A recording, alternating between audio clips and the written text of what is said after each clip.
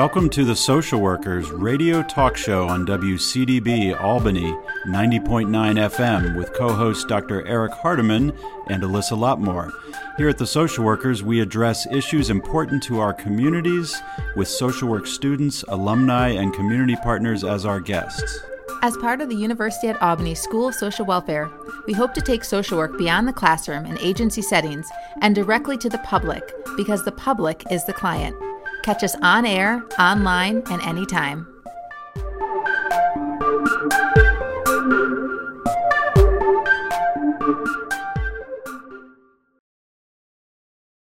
Welcome to the Social Workers on WCDB Albany. We're back again. I'm Eric Hardiman here with Alyssa Lotmore. Welcome back, Alyssa. Hey, Eric. And today we're going to be talking about one of my favorite topics, anxiety, especially during the age of COVID. This conversation we're going to have with our guest in a few minutes is just really, really exciting. A great conversation. I had a lot of fun, a lot of learning, a lot of thinking about different topics. You know, the topic ostensibly is about play therapy, but our guest, who you'll hear in a few minutes, really sort of got me thinking about some different things as well, thinking about anxiety, thinking about our culture, thinking about communication and language, thinking about connection between people and how we treat children and sort of what our expectations are. And I just, I found my brain kind of firing on lots of different cylinders. And I think that's always a good sign of a great conversation for me. It is. And as a former school social worker, topic has been on my mind a lot, because so much of this focus has been on the safety in schools and kids being able to learn remotely. And as a social worker, I'm like, my day was never not busy. I had students who would open up about big things, from being abused at home, where I had to call CPS, to issues that they were having that were part of normal life, but it was causing them such stress and anxiety. And those issues didn't go away just because of COVID. Right. COVID caused a different kind of anxiety, and something that's been longstanding for the last 2 years. And we'll talk about that in this episode, but it did not get rid of all the other aspects of life that a lot of students and children were going through. And I even remember before things like winter break and February break, when kids would have a week off, some of the behaviors would show up before then because they were getting anxious about having to be home all week. Maybe worried about where they were going to get food, or being home with somebody who might have been hurting them in some way. And I think we don't get into all of those details, but we do talk about the anxiety, and when parents and teachers, if they observe some children being more anxious or maybe having behaviors, that sometimes it's okay to reach out to ask for help, and maybe a type of therapy or counseling is needed to address those issues. It's such a good point, Alyssa. I mean, I said this during our conversation, but we're 2 years into the pandemic now, approximately. And all of the issues that any of us were experiencing prior to the pandemic are still there. Yeah. But they're also, we're living in a very different world right now. I mean, the world is markedly different than it was 2 years ago. And I think it's really easy to, to use some of the language from our conversation, to get numb to that, to kind of get used to the new normal, but you don't realize all that's changed, all that's stayed the same, all that's been exacerbated.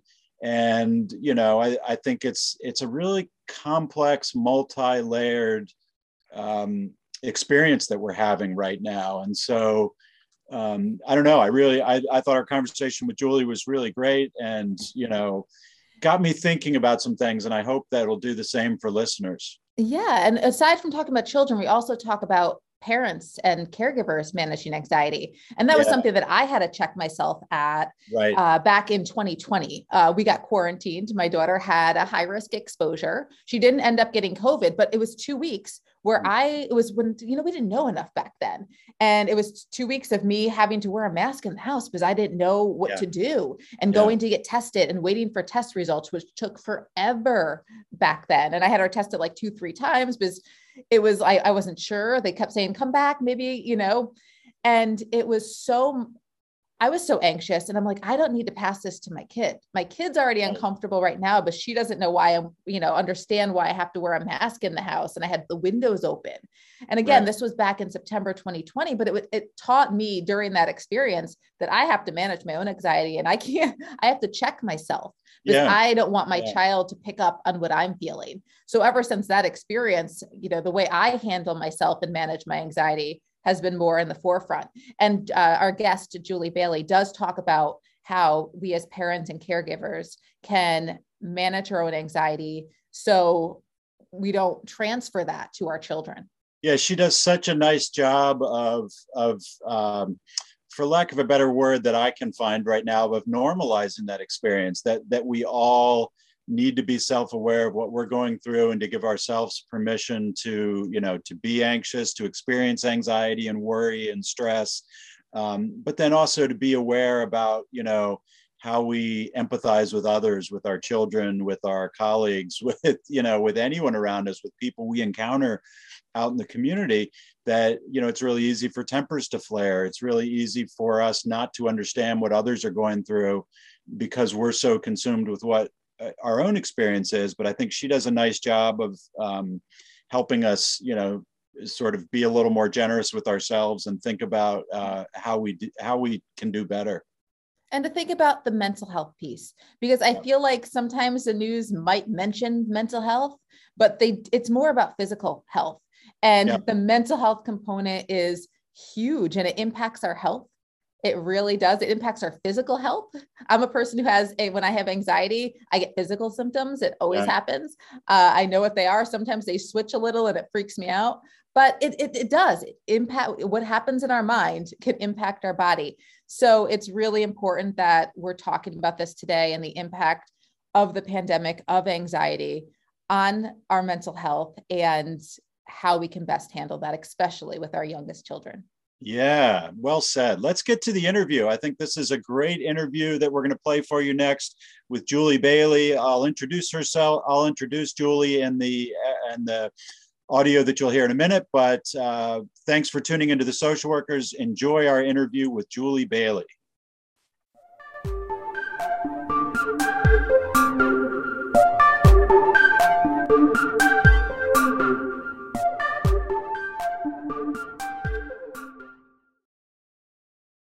And welcome to The Social Workers on WCDB Albany. My name is Eric Hardiman, and I'm here with co-host Alyssa Lotmore. Welcome back, Alyssa. Hey, Eric. I'm really excited for this episode today. As a social worker who used to work in a school setting and also a mom who's been navigating having a child in school during the pandemic, I'm really excited to be talking with our guest today, who you can hopefully give us a really good introduction to. Yeah, and also a return guest to The Social Workers. It's always nice to have guests back to hear what they've been doing, and it's just always nice to have a familiar voice on our show. So today we have with us on The Social Workers, we have Julie Bailey, who is a licensed clinical social worker and has been a children's therapist for approximately 20 years. After obtaining her Master's of Science in Social Work at the University of Texas at Austin, she participated in a year-long certification course through Boston University, specific to psychotherapy with children and the utilization of play therapy. She currently uses a variety of treatment strategies in her work at Northern Rivers here in the Albany area, including play therapy with children who have been sexually abused and traumatized. She's also a part-time lecturer at the University at Albany in the School of Social Welfare for MSW students. She teaches a course entitled Social Work Practice with Children. Julie, welcome back to The Social Workers. We're glad to have you here today. Hi, thank you so much for having me back. I really appreciate you guys thinking of me. No, and like you've been on twice. You came on to discuss your working with children with anxiety and also play therapy.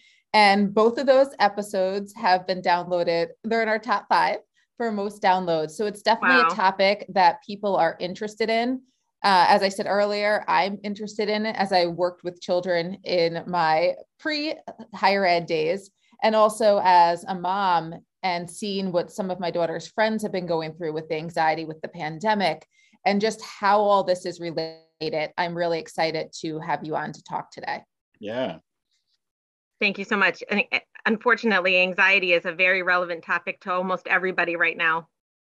Yeah, so I'm curious, maybe just start off by telling us, since the last time we had you on the show, what's been taking up most of your professional time, and sort of what has your main focus been recently? Well, I think there's a couple different answers as you've kind of described. My hands in a few different pots professionally, but I think a word that's been tossed around a lot, and sometimes I don't like putting out there phrases that get people kind of triggered. But one is the COVID fatigue, right? There's been a lot of talk lately about a couple years ago, and certainly when I did the first talk here with you all on anxiety, we did not think that we'd be coming back still in a pandemic, dealing with COVID impact issues.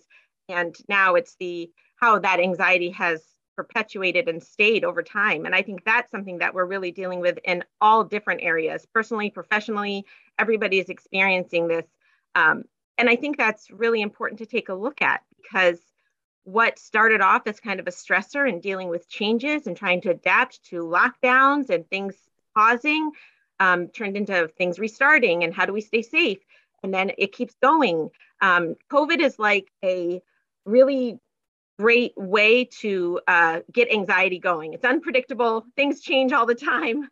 And that is a recipe for disaster with anxiety. Anxiety loves it. But for those of us who experience anxiety or have kids with anxiety, that is not a good thing. So I think that's what we're seeing, is this kind of long-term stress and how it's playing out in our lives and in our kids' lives and at work and things like that. Yeah, and I'm also curious, as you're working with kids, I mean, that's your focus.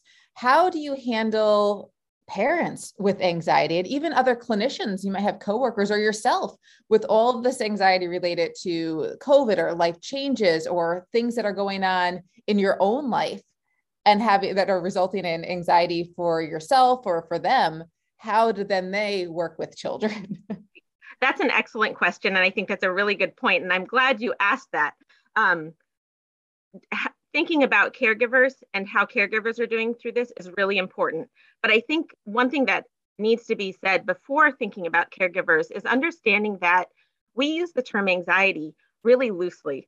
Anybody I talk to is like, I'm anxious. It's a very common term, and everybody is feeling it, which in some way everyone is. Anxiety is normal. Everybody, or most everybody, experiences anxiety. But I do think there's some importance in recognizing some of the little bit of distinguishing terms that really capture what anxiety is versus stress, and then versus trauma. Because when I was talking before about how this is this prolonged issue of COVID and all of these changes, we are seeing kids go from this stress and dealing with the stress to starting to be anxious and worrying about things that they didn't worry before. And now these youth that we're dealing with, to go back to your first question, Eric, is the traumatic stress and the trauma. And I think it's really important that people understand some of those differences, because we have to know what we're dealing with when we see kids in our life, in our home, in our work, in our schools, and understanding some of those differences.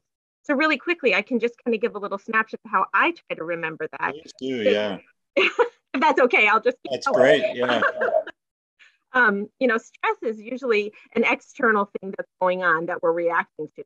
I like to use an example of a test, because we've all probably taken a test at some point. So if we know we have a test coming up, our stress might be a little more increased, still a little stressed about it. We might worry about it a little bit. We take the test is done, we get whatever grade, we kind of calm down and we move on to the next thing. Maybe it's stressing out about the next test, but we kind of go on. Anxiety is more of an internal reaction to something. It's something that's going on inside of you, and it can continue to exist even when the stressor is gone. So anxiety is more of an internal message that we're telling ourselves, rather than an external event that's pushing us into a stressful state. When we get into like traumatic stress or trauma, that's more of like where somebody has experienced an incident that's traumatic or extremely stressful, and they're really having a hard time moving on from it. So it's a little different than both the stress definition and the anxiety definition. Children who experience traumatic stress might not be able to just settle in even after that stressor is gone, and it continues to stay there. And so that can be where kids can end up developing not just traumatic stress, but trauma or PTSD. And those are really very similar things, but really important to distinguish. When you're looking at something like COVID, that stressor has not alleviated. We've continued to live with that, right? So we have stressor that's just not gone away. So we are seeing kids move into kids who could maybe just get stressed. Maybe they're worried that a game was canceled and they couldn't do their activity, to starting to be more anxious. And now we're seeing kids who are experiencing trauma, who maybe also had other traumas in their life. And I'm so glad you're talking about this, because so many, maybe it's just what the outlets that I'm listening to, but no one's really talking a lot about how this is impacting kids. They're talking about, oh, they can just work remotely today, or they're adjusting. But they're not really talking about the mental health aspect, or it's briefly mentioned, but not talking about how that can result in trauma, and how the stress is turning to anxiety, which is turning to trauma. So I'm really glad that you're talking about this and breaking it down, because I think even as parents, we might see changes in our kids and are like, what's going on? Is it just something that I just talked to them about and it's over and done with? Or how do we make this better? Do we need to go to counseling? So that's some of the things that, I've been hearing in discussions with parents, but it's not really addressed on the mainstream media level at times. And I think a lot of parents might be searching for, what do I do? Yeah, I think that's very common. I think there's a couple of things that happen there. Parents are wondering, what am I supposed to do? We don't have control over this. Not having control is a trigger for stress and anxiety and trauma.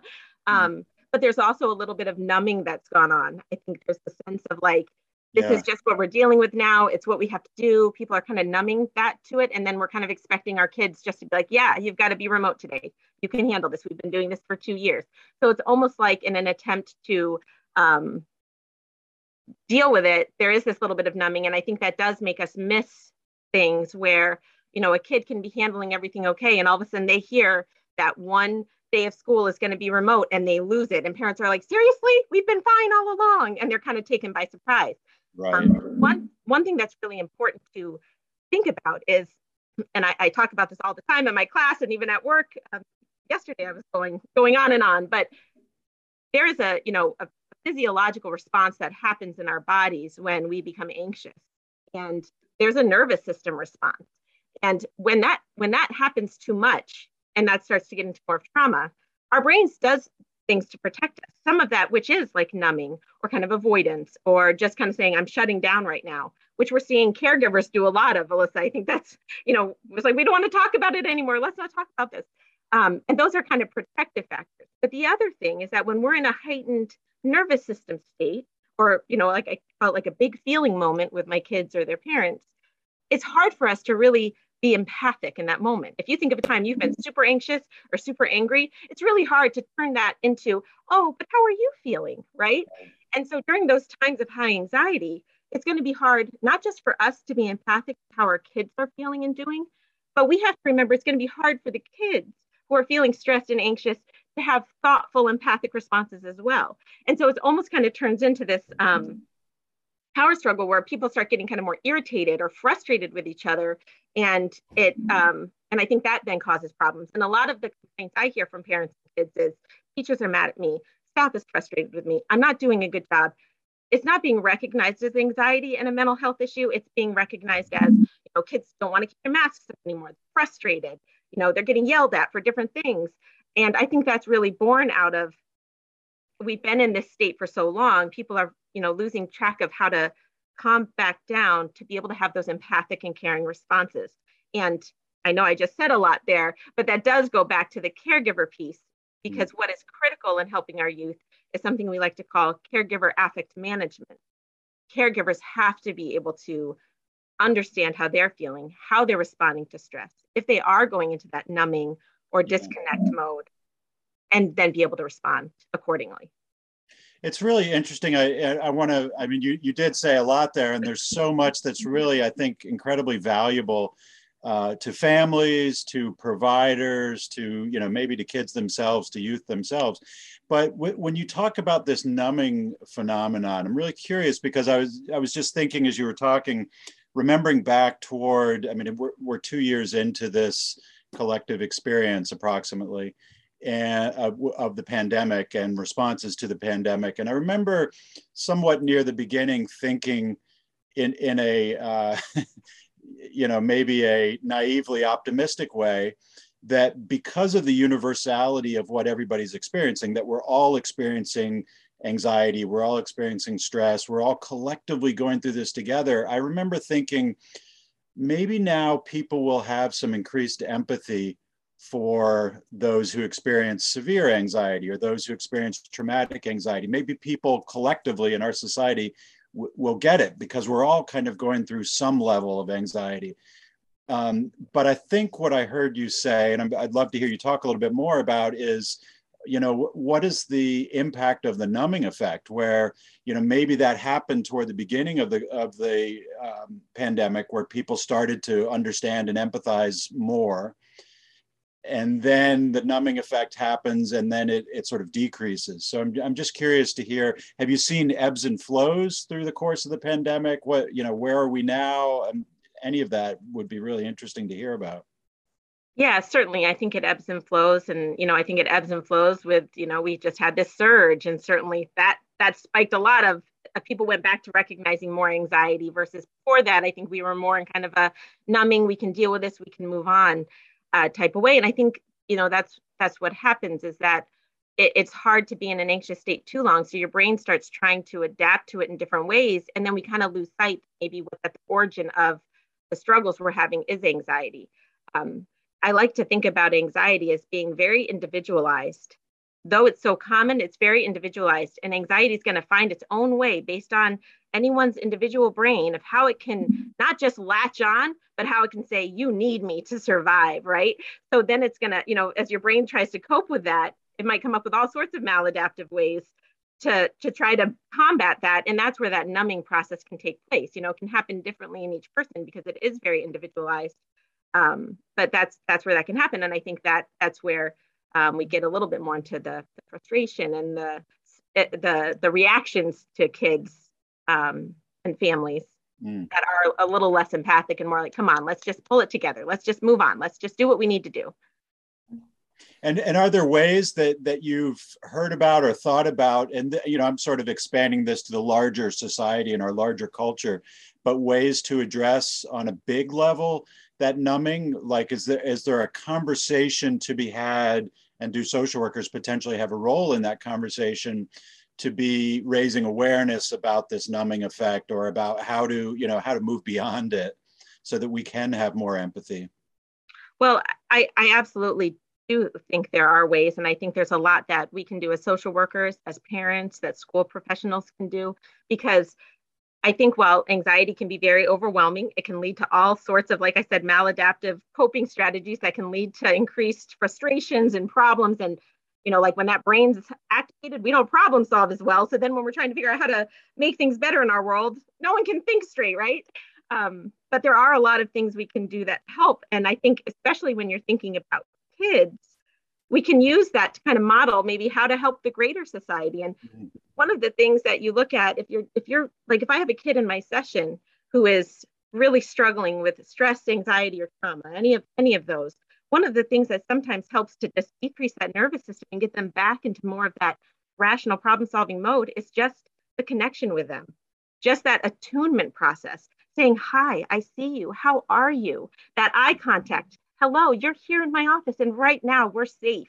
Just those basic, easy, 101 social work messages brings the temperature down and helps the kid say, oh, yeah.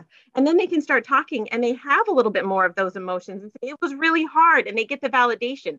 So finding that connection with a child can really reduce that nervous system so that they can be in more of a thoughtful process with you. That's what we have to help make sure parents understand, who then can hopefully help make sure more systems understand, bring it back to that basic human connection. Yeah. That's one thing I was thinking about before we were coming on the show today, is about that connection piece. Because I just know when I was in the school setting, I would just smile at a kid, and it would change how their mood was when they saw somebody that recognized them and saw them, or, gave them a smile. And I think of things like with masks on, and where kids aren't able to see facial expressions. And when I used to just pull kids in my office and they'd sit next to me, and that I didn't even have to say anything, and they'd calm down.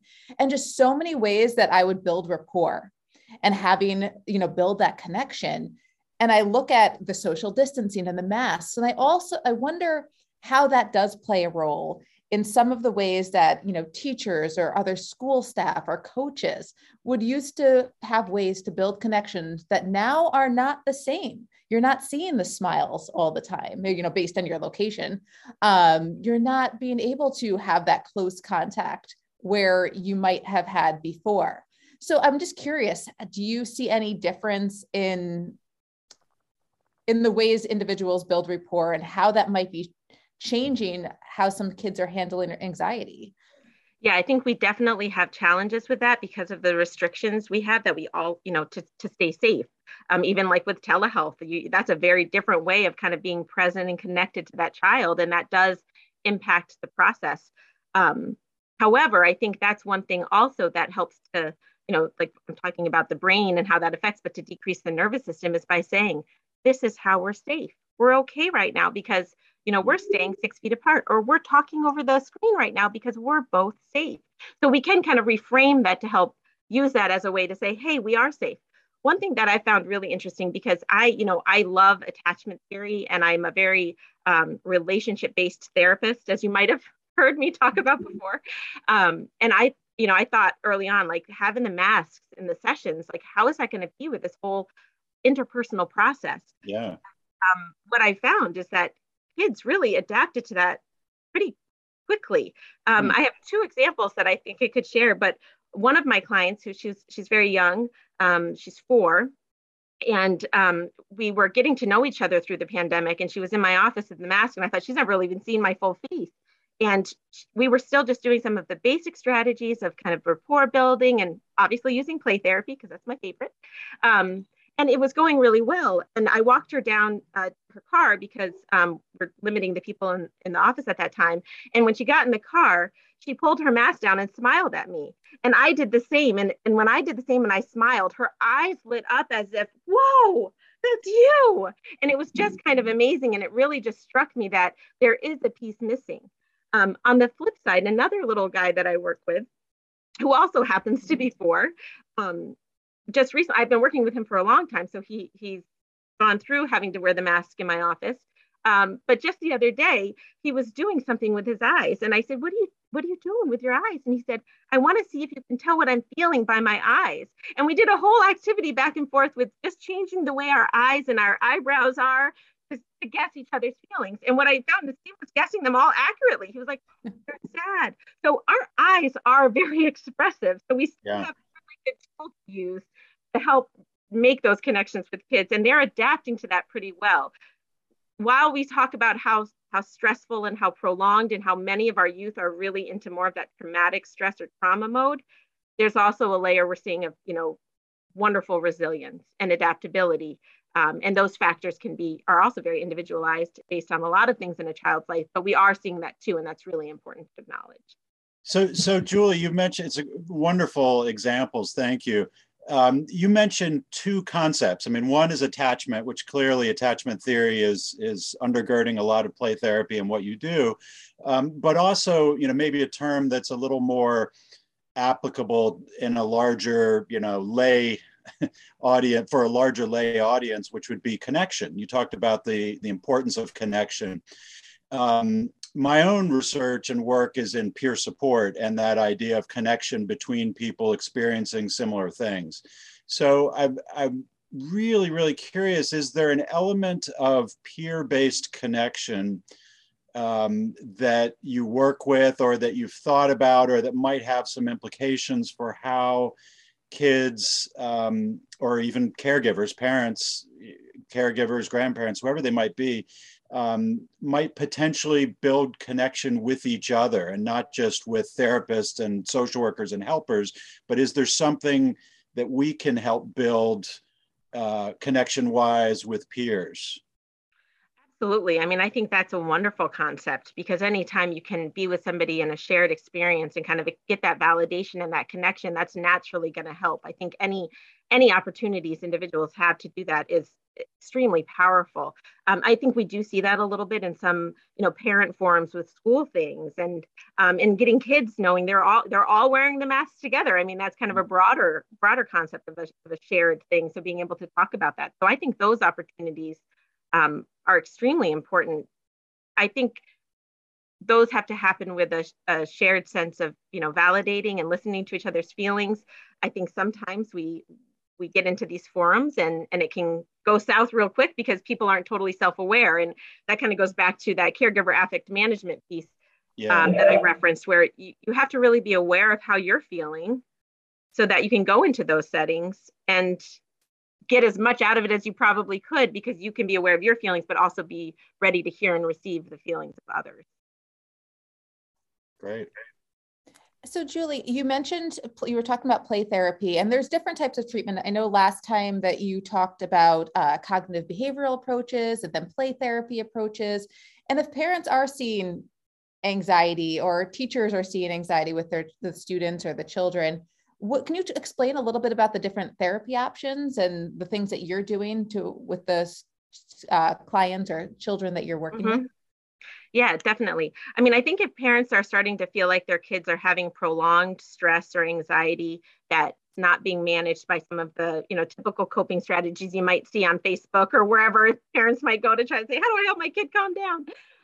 It is always a good idea to call a counselor or talk to the school social worker to see if there's, other strategies maybe the parent hasn't thought of, or if they do need to get, professional help and kind of sift through what exactly is going on.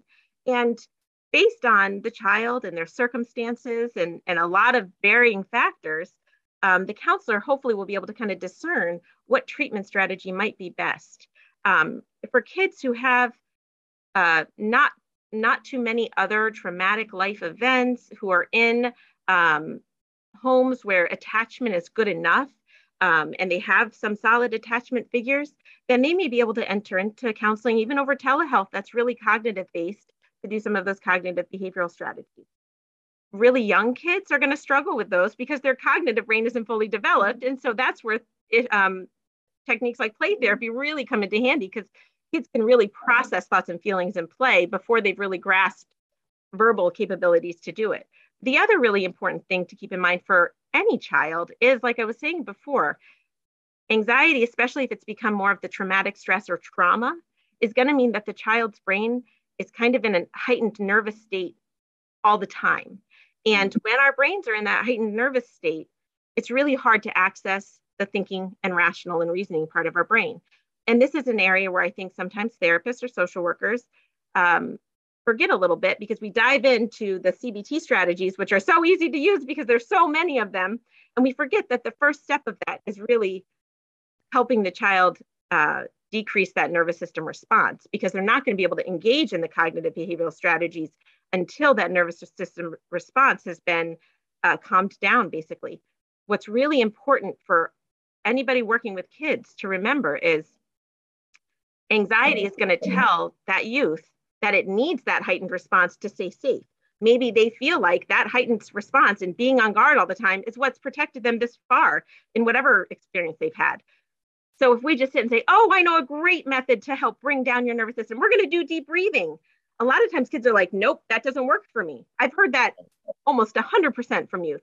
And one of the reasons is because we have to help them see that they're safe and they're okay with us to actually feel that sense of relaxation. So then we can begin some of those cognitive-based strategies. And I think we lose sight of that. It does go back to needing to have that attunement and attachment and the connection, so that they actually experience safety, which will decrease the whole nervous system. And over time, once that's established with the counselor, then a lot of those wonderful cognitive behavioral strategies will work very well. I make that case because that's where play therapy or other creative arts therapy, like art therapy or sand tray, those things can really be used in a therapeutic relationship to help establish that attachment, let the kids know you understand their feelings, even when they haven't been able to verbalize it, decrease that nervous system arousal, and help them begin to do other work later on down the road.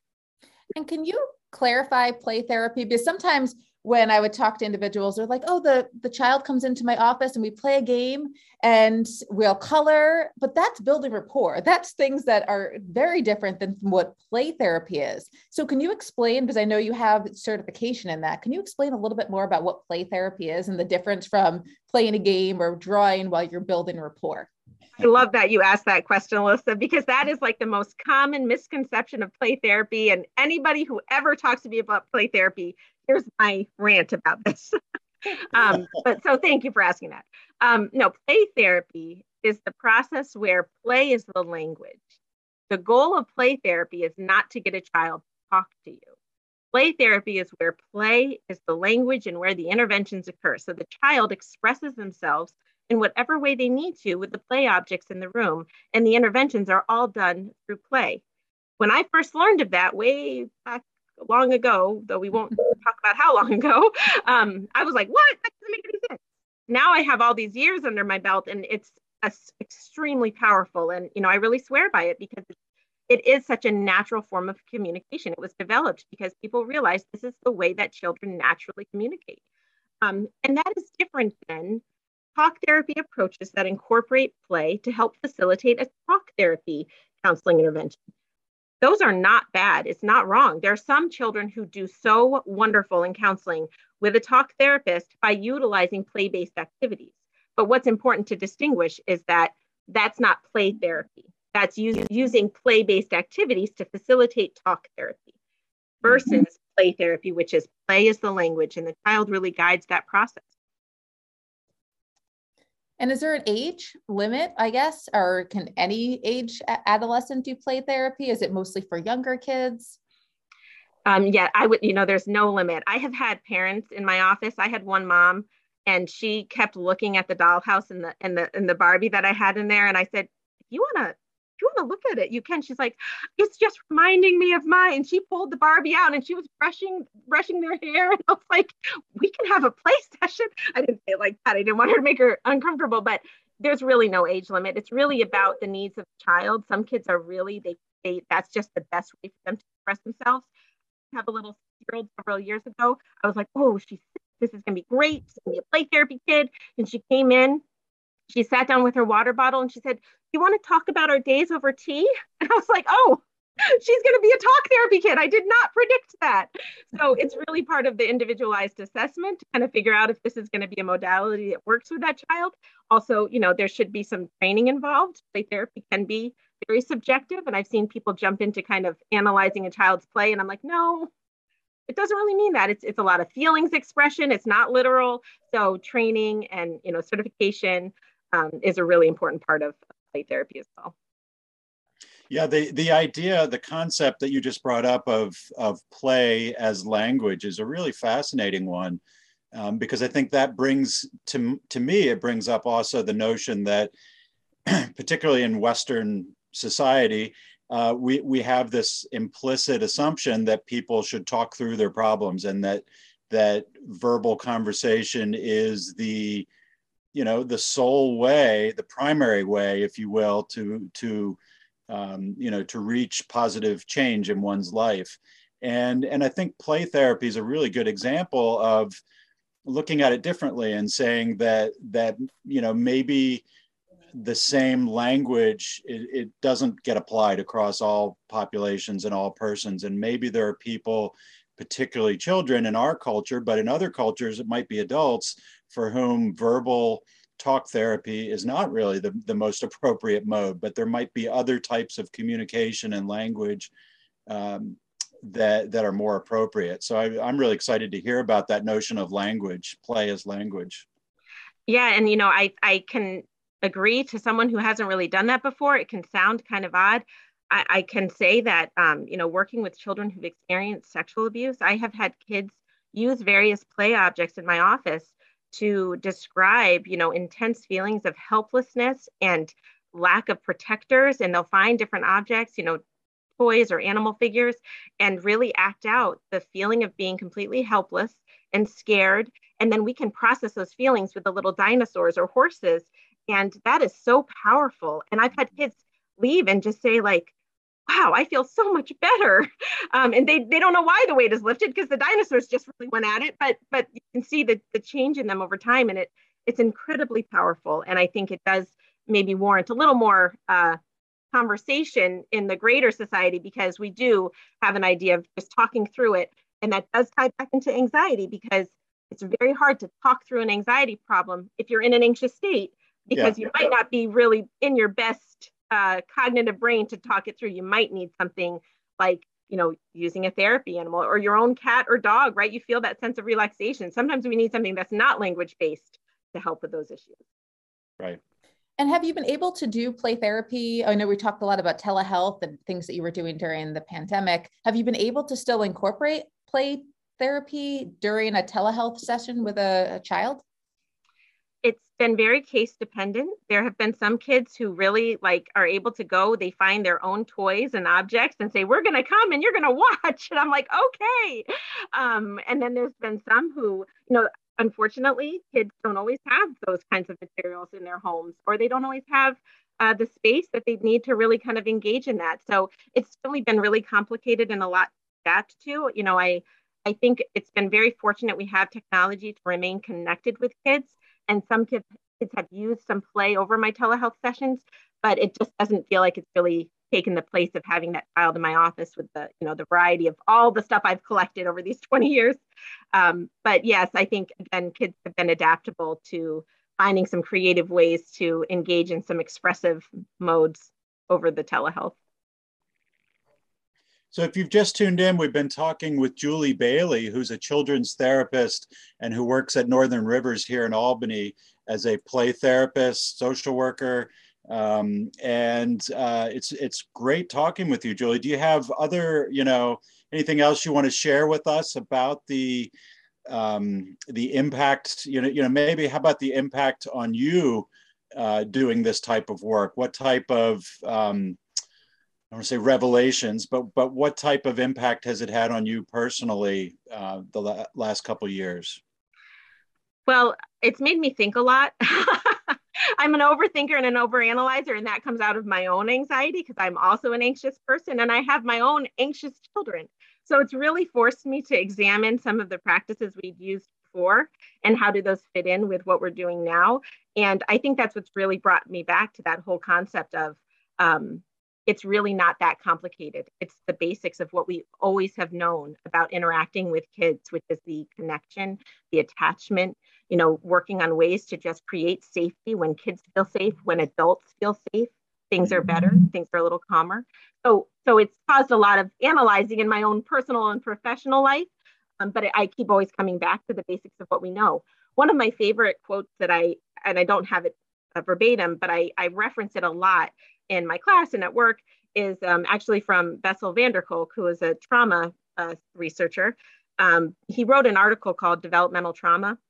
It was trying towards a more rational diagnosis was the technical name of the article. But in it, he talks about helping kids help regulate their emotions. And that can be, anxiety and trauma and things like that as part of the article. And one of the things he says is, it's okay to have fun. We can have fun with our youth. We can have fun with them in therapy. We can have fun with our kids, even when we're so anxious and stressed. Because if we can have fun and regulate while we're having fun, then we're learning skills of regulation and then use when we get really stressed out. I think kind of the takeaway that I think would be really important is it's been really hard. And we've all been dealing with really hard things. And it's okay to feel exhausted by the stress, the anxiety, or the trauma. But there's a lot of things we can do, just the basic connection, having a bonding moment with your kid, even if it's just, having a bowl of ice cream, and then having fun. It's okay to still have fun, even though we're dealing with a lot of crazy things. Yeah. So, and if there are parents out there listening or caregivers, where would you recommend that they reach out? Are there places on the internet? Are there resources where they can find information about anxiety in general, both for them as caregivers or for their children? There's a lot of resources out there. You can Google things and go down rabbit holes left and right. There's a lot of great resources about anxiety that can give you some strategies. What I would say is if you're finding some of those resources and you're thinking this isn't working, then maybe it's time to connect with someone else. I know school social workers are dealing with a lot right now, but I still do think that touching base with a school social worker might be a way to kind of easily access some help to discern, does the child maybe need some school support, or do we need to look for outside support? I know one impact of all of this is that wait lists are, ridiculous right now, and it is hard for parents to get in places. Another avenue that I have found to be helpful for myself and for other families I've worked with is to talk to your pediatrician. I think the pediatricians sometimes can help evaluate with parents together about like, is this something we can kind of figure out how to manage while you're on a wait list, or do I need to help, facilitate something quicker? So, use the resources around you. I think those are two great places to start. And there are a lot of counseling places out there. But I know wait lists are long, and that's really challenging. But there are resources, and there are even strategies at home for parents. And it's okay to reach out and ask somebody. Even for my own daughter, as a social worker, I'm a social worker, and I still talk to the pediatrician, and I had my daughter go to a counselor because there was a lot that we were dealing with during this. And as a parent, sometimes you're so connected that you have that emotional attachment too, where it kind of, even though you have social work skills, or if you are a counselor yourself, it's different when it's your own kid. So sometimes It's just nice to talk to someone else and say, hey, is there a way that you can help my child with the anxiety, or just to make sure that everything's going okay? Because this is such a time where there's been so much unpredictability, and where kids are excited about things and then they get canceled, and it's just so much constant, like a roller coaster of emotion. And it's okay to reach out. Absolutely. And I think, what you just said is really important, because I think sometimes we just need that check, like, is this still okay? Is my kid still okay? Even though I'm a social worker, I just need to know. And that's something that parents need too. Like a parent might need someone to talk to first to kind of get themselves in check, and that might be what helps their child. So it's okay for parents to get help too. And it's okay for social workers to get help too, because we've been dealing with a lot. So I think that's really important. We all want to be able to respond to each other as in the most empathic and caring ways, having those connections. If we're too anxious about our own reactions to things, then it's okay to ask for help. And there are, like you said, there's a lot of resources out there. Super helpful, Julie. Thank you so much for talking with us and for giving us, new ways of thinking about anxiety and new ways of thinking about connection and how to help kids and caregivers. And, I feel like you've really given us a lot of food for thought here, a lot of things to think about.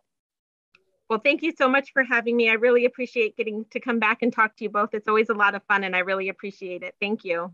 Thank you, Julie. So we've been talking with Julie Bailey, who's a licensed clinical social worker and children's therapist here in the Albany area. It's been a great conversation, and we will catch you the next time here on The Social Workers. Thanks for listening to WCDB Albany.